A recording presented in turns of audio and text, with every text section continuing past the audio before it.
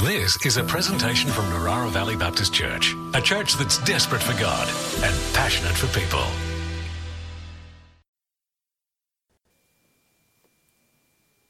Well, thank you very much. It's very exciting to be here finally, to be starting with a bit of a bang this morning. And thank you so much to John and the elders for that lovely welcome and commissioning, and for praying for us. It's kind of exciting and honoring and daunting all at once. I have been praying this week. I've been praying about what I should be sharing with you this morning, and praying for God to give me a word for you. Something that's right for you and also for me. Often when I'm preparing a sermon, I find myself preaching to myself first. So this is preached to me already, and now I get to share it with all of you. It is on the screen there. It's this prayer, this little one-sentence prayer tucked away right at the end of the book of Romans, the letter that Paul wrote to the Roman church. And he prays for them, and this is my prayer for you, for us this morning. May the God of hope fill you with all joy and peace as you trust in him, so that you may overflow with hope by the power of the Holy Spirit. Hope. Hope is going to be our key word. We're going to see how many times I can say the word hope in the next 25 minutes. Hope, for those of you who don't know what that word is, never heard it before, hope is about the future, isn't it? It's about what you think is going to happen to you next or down the track. Sometimes when we kind of feel hopeless, we lack hope. And that's because the future seems bleak or just uncertain. But we have a God, according to Romans 15:13, a God who is the God of hope. All right, so we're going to properly define this word hope. If you're a Greek nerd, the Greek word is elpis. You don't need to remember that. But it's good to know that this word, elpis, is actually different slightly to our English word hope. And so when you're reading the Bible and your English translation uses this word hope, it's kind of good to know that it doesn't quite mean what you might think it might mean. Let me give you an example. A little while ago, I applied for a job. I don't know if you've heard. I thought, this might be a good role for me, so I'll put in an application. And I said to myself, I hope I get this job. And as the process went along and I went through a number of different interviews and things, I kept saying, now I really hope I get this job. And what I meant by that wasn't that I was certain that I would get the job, was it? It's the opposite. I was saying, I don't know what's going to happen, but this is what I want to happen. I have this uncertainty, and I'm kind of leaning into what I want to happen. We might use a word like wish to mean pretty much exactly the same thing. But this word elpis in the Bible is different. Elpis is actually a word that carries a kind of certainty factor kind of written into it that we miss with the English word hope because we think of it as an uncertainty word.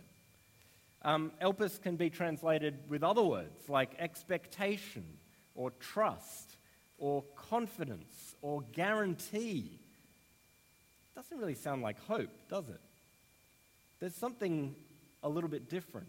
A little trick you could use is every time you see the word hope in the Bible, you could insert the word certain and call it certain hope. That might help. Or you could just insert These kind of ideas. Just have them floating in the back of your mind, that when the authors of the Bible use the word hope, they mean this kind of expectation that this will happen, that it has been guaranteed, that we are confident. Let me give you yet another example. At Christmas time, you might say, "Oh, I hope I get a bike for Christmas." But the Bible would say, "I hope to unwrap these presents in the morning." Which sounds kind of funny to us, doesn't it? We don't usually use the word hope like that. Of course you're going to unwrap the presents. They've got your name on them. They're sitting under the tree. They're all ready to go for Christmas morning. You could say, "I expect to open these gifts," or "I trust I will unwrap these gifts," or "I am confident that I will unwrap these gifts." All of that sounds a bit clunky. Maybe something like, "I am looking forward to unwrapping these gifts in the morning." Which means that when we see the word hope in the Bible, we can say, "I'm looking forward to God's certain promised future." That's good news, isn't it? What it all boils down to is this: God is in control. And the more that you know that, the more that you believe that and hold on to that, the more hope you will have. If you believe that God is trustworthy, if you believe in the promises that God has made to all of us, then you can have a strong hope, a certain hope. Like this Christmas tree. God has wrapped up presents for you. God has promises for you. Over here, this one is complete forgiveness of everything you've ever done and ever will do wrong. Over there, that one's eternal life. I want to unwrap that one. That sounds good. This one here is peace. Over here, there's three little ones. No more suffering. No more pain. No more death.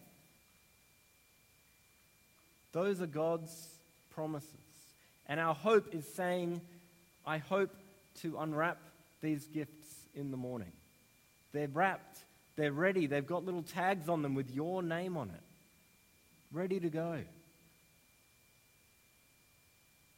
God's character, God's goodness guarantees our hope. His goodness secures our path to certainty.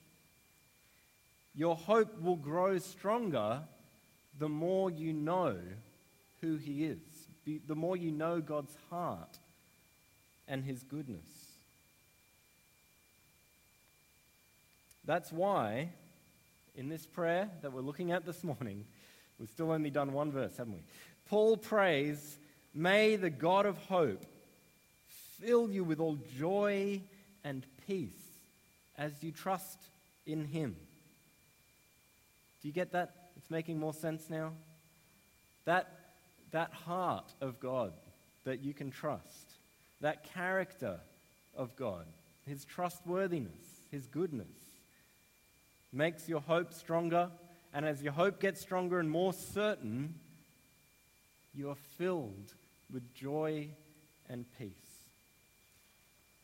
This is the well of hope that you can call on, that you can draw on. Hope is like a bucket of water that you can carry around with you. And whenever you're getting thirsty, whenever you're feeling parched and dry, you can go back to the promises of God and to the certain hope that you have and drink of that and know it's going to be okay. Let me give you an example from my life. Some years ago, back in 2010, I was feeling thirsty. I was feeling dry. I was feeling kind of lost and hopeless. The reasons for that were a multitude. You know, sometimes life kind of piles things up on you. I'd just broken up with a girl I've been seeing for a while, and this long-term relationship ended, and I was feeling kind of lonely.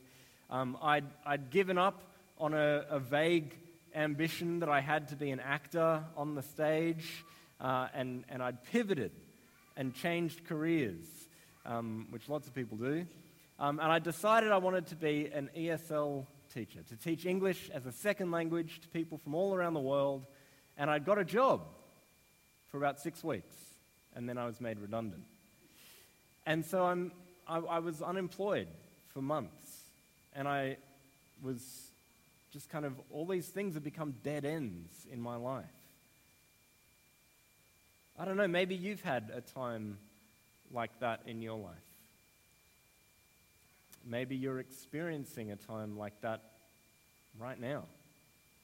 I don't know you guys yet. I'm looking forward to meeting you all and trying to learn all your names. There's a certainty that there are people here in this room this morning, people watching online, who are going, yeah, that's me. That's my life right now. Maybe we're all kind of experiencing that. We've had these 2 years of collective anxiety about COVID and with uncertainty about our future. We need hope, don't we? And these Romans, receiving this letter from Paul, I reckon they were experiencing some of that too. I try to imagine what was life like for a Christian in the city of Rome in the first century. What did that mean for them? This is Rome. This is like Caesar's palace and his great city in the center of this great empire. And these people have gone, I'm not going to follow Caesar anymore. I'm going to follow Jesus instead. That's costly. They might have lost respect from people. They might have lost business opportunities and income. They might have lost friends.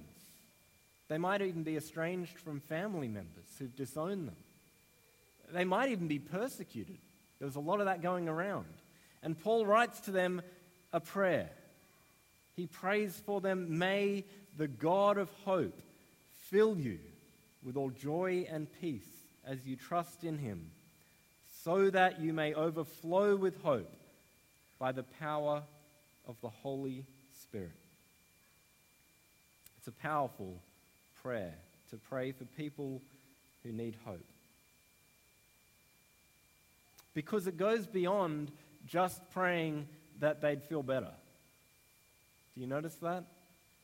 There's this other word hidden in here that we haven't really looked at yet, and we're about to. The word is overflow. You see, the reservoir of hope isn't just to quench your thirst when you're feeling dry. It's abundant. It's more hope than you need for this moment. It's enough for you to overflow your hope into the lives of others. You can get enough hope that you can give hope to your brothers and sisters at church. You can give hope to your family and to your friends, to your colleagues at work, to your classmates at school. We are filled by the Spirit to overflowing so that we can be these vessels of hope out in the world. So we're going to kind of pivot now to look at 4 ways that we can overflow our hope. And they actually come from this chapter. The 4 things are, our hope is eternal, our hope is shared, our hope is incredible, and our hope is everyone's hope. So we're going to go through those 4 things, and to do that, we're going to do our Bible reading. We're going to read from Romans 15, not just that one verse, but actually verses 1 to 13. So if you have a Bible, now's the time.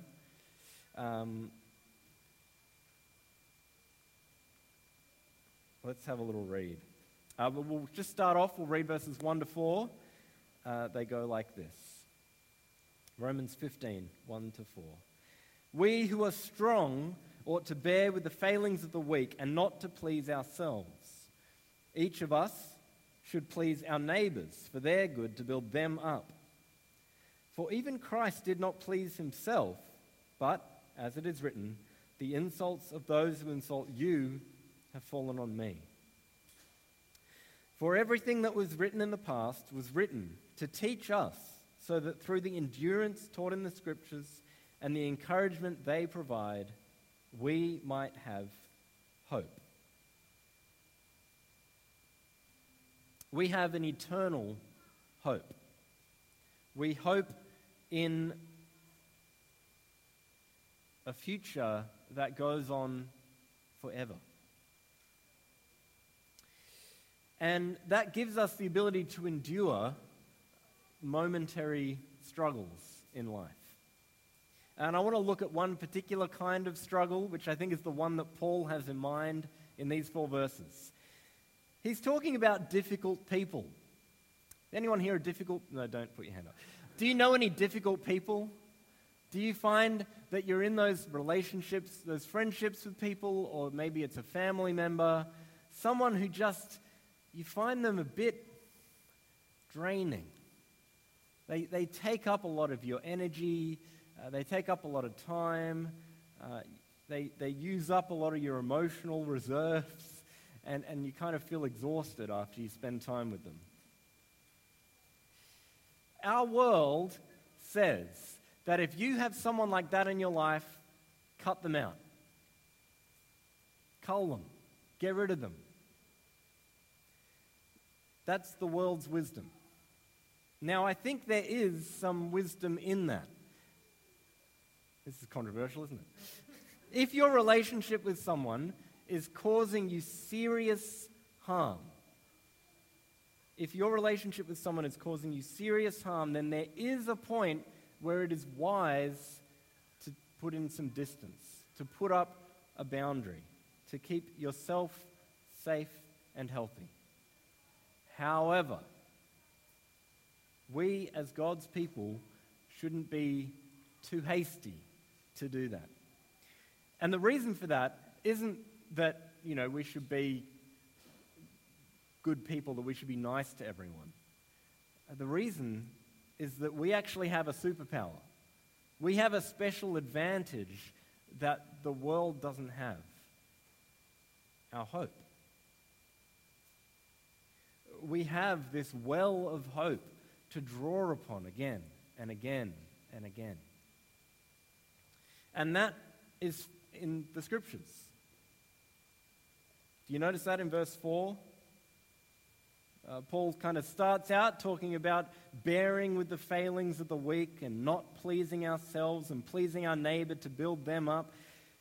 And then he kind of pivots and starts saying everything that was written in the past, in the Scriptures, was written to teach us endurance and encouragement.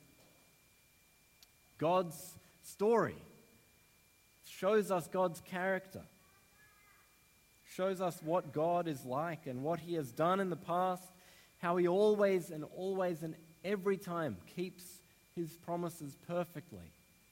And so, he will keep the promises that also are in here. So, if you draw on those promises and you draw on that hope and you dip into that well of hope again, that gives you the ability to change the parameters of that relationship. Not to change the relationship itself necessarily. That person might still be difficult. That person might still be needy. But the way that you feel about it changes.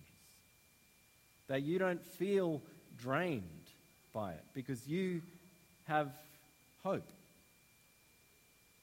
A focus on hope focuses on the other person.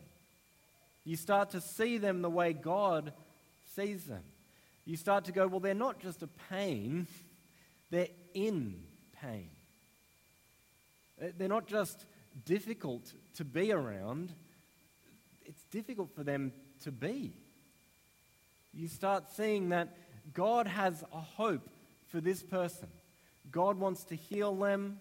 God wants to renew them. God wants to change their heart and transform them by the power of His Spirit, and God wants you to be there hoping and praying that over them. That's what it looks like for your hope to overflow for the person who, how does Paul put it? The person who is weak and failing. The person you need to just bear, to bear with them. The person who needs good. The person who needs building up. And just as Christ could have said, you guys are too difficult. You guys are too much of a pain. I'm done with you. He didn't say that, did he? Instead, he said, I love you. And even if you hate me, I'm going to die for you anyway. God has a plan for everyone to redeem, to resurrect, to make us whole and new. And that includes that difficult person who you find draining. That's my challenge. Soak in the hope that God has for you. Be filled by the Holy Spirit and overflow that hope into that relationship. Number 2, our hope is shared. Our hope is about love for one another. We'll keep reading Romans 15. We're up to verse 5, aren't we? I'll read 5 and 6 together here. May the God who gives endurance and encouragement give you the same attitude of mind toward each other that Christ Jesus had, so that with one mind and one voice you may glorify the God and Father of our Lord Jesus Christ. We're going to deal with those 2 verses one at a time. So verse 5 is about the attitude of your mind being changed, transformed to be the attitude of the mind of Jesus. And what was the attitude of the mind of Jesus? In a word, it was an attitude of love. We need to love one another as Christ has loved us. And actually, as we dip into our hope and as we overflow with our hope, we will find love flowing out. The other thing here is that our hope is shared. That every Christian brother and sister that you have has the same hope as you. Or more to the point, God has the same hope for them as He has for you. Now, I need to pause on that for just a second, because some of you might be sitting here thinking, well, that's not quite true, is it? Like, I had that argument with that Christian from that other church down the road the other day about the end times, and he was going on and on about this weird stuff that I don't believe. How do we have the same hope if our story sounds so different? You know, some Christians have a story about the future that goes like this, and maybe this is you. They say, I have a hope of heaven. I've been promised by God that I'm going to go to heaven when I die. And also, I have this story about this second coming of Jesus, the rapture, that He's going to come and take all of the Christians, all of His people away to be in heaven with Him in this otherworldly perfection, in this paradise that He has prepared for us. Or maybe your story of God's future is kind of goes the other way. That you say, one day Jesus is going to come back, but not to take people away from the earth, but to bring people here. To take all those who've already died who are in heaven and resurrect them along with us. And to create a new creation where heaven and earth are united together here in a physical paradise. A new creation. I've been involved in arguments between those 2 points of view. For the record, I lean towards the second picture. But the point I'm actually making is to not let these arguments divide us. Our hope does have enough common ground to call it a shared hope. Consider what's in common between those two stories. Jesus is common, isn't he? Jesus is at the center of our hope. Jesus is the one who will make everything good and everything right and everything renewed. He is the one who once and for all will put an end to evil and death and pain and suffering.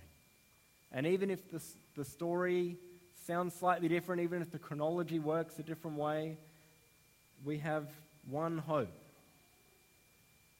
And we are therefore one family. Let's love each other. Number 3, our hope is incredible. Verse 5 quickly transitions into verse 6. In the NIV, it's just a comma. It's part of one sentence. Because very quickly, Paul moves from this idea of having this attitude of love for each other and unifying together with that same love into our love for God. May God give you the same attitude of mind toward each other that Christ had, so that with one mind and one voice you may glorify the God and Father of our Lord Jesus Christ. That word glorify just means loving God and thinking He's incredible. Sometimes we use the word worship. You see, we as God's people are not just called to get along. We're called to glorify God, to unite our voices in singing to Him, to unite our efforts in working together for Him. Our worship is an overflow of hope. Now, there's two kind of ways that works. The first one is just our unity, that when we are united together, that reflects well on God, that brings God glory. When we work hard together for God, that brings God glory. But there's another level where we choose consciously to make the effort to praise God. When we stand and we sing together, when we bring our voices together in one accord, just like we did this morning, to praise God. So you see, there's this kind of interconnection here between our love for each other and our love for God. Or as I know you guys will like to say, that you're desperate for God and passionate for people. Those two feed off each other in this kind of loop. That as you pursue God, as you draw closer to Him, you are drawing out of that reservoir of hope, and that transforms you. That transforms your mind to make it more like the mind of Christ. And out of that, you can love one another. And as you love each other, you find that overflowing to a love for all humanity, for everyone. And as they experience that love, whether they're Christians or not, they are experiencing God's love through your love. And that draws them in. They get excited, they get inspired to find out more about this God of love. And they pursue God, and they draw close to God, and they fill up on hope. And their minds are transformed, and the cycle repeats. Which leads us to the pinnacle. Number 4, our hope is everyone's hope. Let me read the rest of our little reading this morning. So I'm picking it up again in verse 7. Accept one another, then, just as Christ accepted you, in order to bring praise to God. For I tell you that Christ has become a servant of the Jews on behalf of God's truth, so that the promises made to the patriarchs might be confirmed, and moreover, that the Gentiles might glorify God for His mercy. As it is written, therefore I will praise you among the Gentiles. I will sing the praises of your name. And again it says, rejoice, you Gentiles, with His people. And again, praise the Lord, all you Gentiles. Let all the peoples extol Him. And again, Isaiah says, the root of Jesse will spring up, one who will arise to rule over the nations. In him the Gentiles will hope. I love this. Paul kind of gets carried away here, I think, as he's writing this. That he quotes these great words from 2 Samuel 22, and then he's like, oh, but also Deuteronomy 32, and Psalm 117, and Isaiah 11. He kind of just spills out of him. He keeps thinking of a better and a better and a better reference to make his point. He just puts them all in. What he's saying is that the Gentiles, the non-Jewish peoples, are joining in the worship of God that used to happen mostly just with the Jewish nation. And for the Romans, this was a big deal because in their church they had some Jewish Christians and some Gentile Christians, and they were finding it really hard to get along. They were trying to figure out, like, what does this mean? Are we equals, or are the Gentiles kind of second class? Or maybe it's the Jews who are second class and the Gentiles have got it all together. Or, like, how does this work? How do we do church together when we're so different? And what Paul is saying is Jesus unites us. Now, I don't know, I don't think this church has the same issue as the Roman church, but there are plenty of things that might divide us, where we might look at someone else and say, well, they're a different type of Christian to me, or they're a different kind of person to me. They're a different age group, or they're a different ethnicity, or they're a different, whatever it might be. And these words can reinforce for us what we've been saying all morning, that our hope unifies us. It draws us together. It teaches us to love one another as Jesus loves us. It inspires us to worship the God of hope together. It unites us together no matter what.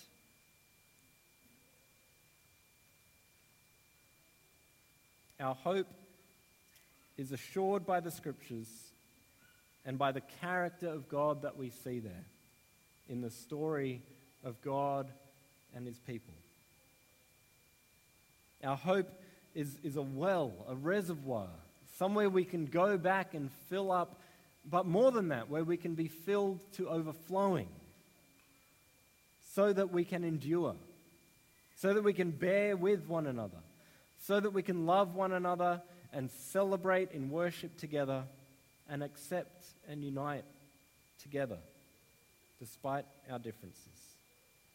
Which brings us back to verse 13, where we started, our prayer for this morning. And I want to invite the band to come up, and I want us to spend a bit of time praying not just these words, but words out of everything we've been speaking this morning. So let's pray. God of hope,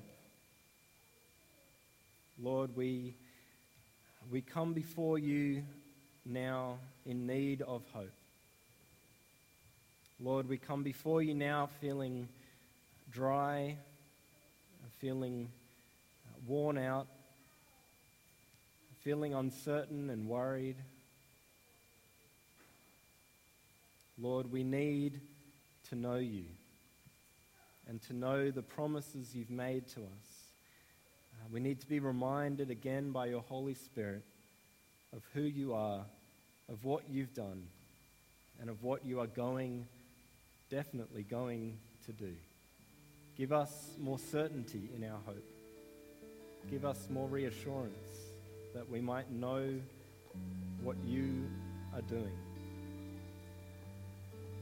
And Lord, I pray that as your Spirit fills us, Lord, that we be filled to overflowing. Lord, that we might be able to endure, to keep going, even when we feel worn out. That we might be able to bear with one another, to love one another, to worship you together with one voice, and to accept and unite together despite all our differences, Lord. May we be a people of hope, as you are the God of hope. We pray all these things in Jesus' mighty name. Amen. This has been a presentation from Narara Valley Baptist Church, a church that's desperate for God and passionate for people. To continue the conversation, we invite you to join us Sundays at 9:30 a.m. and 5 p.m. or on our website at www.nvbc.info.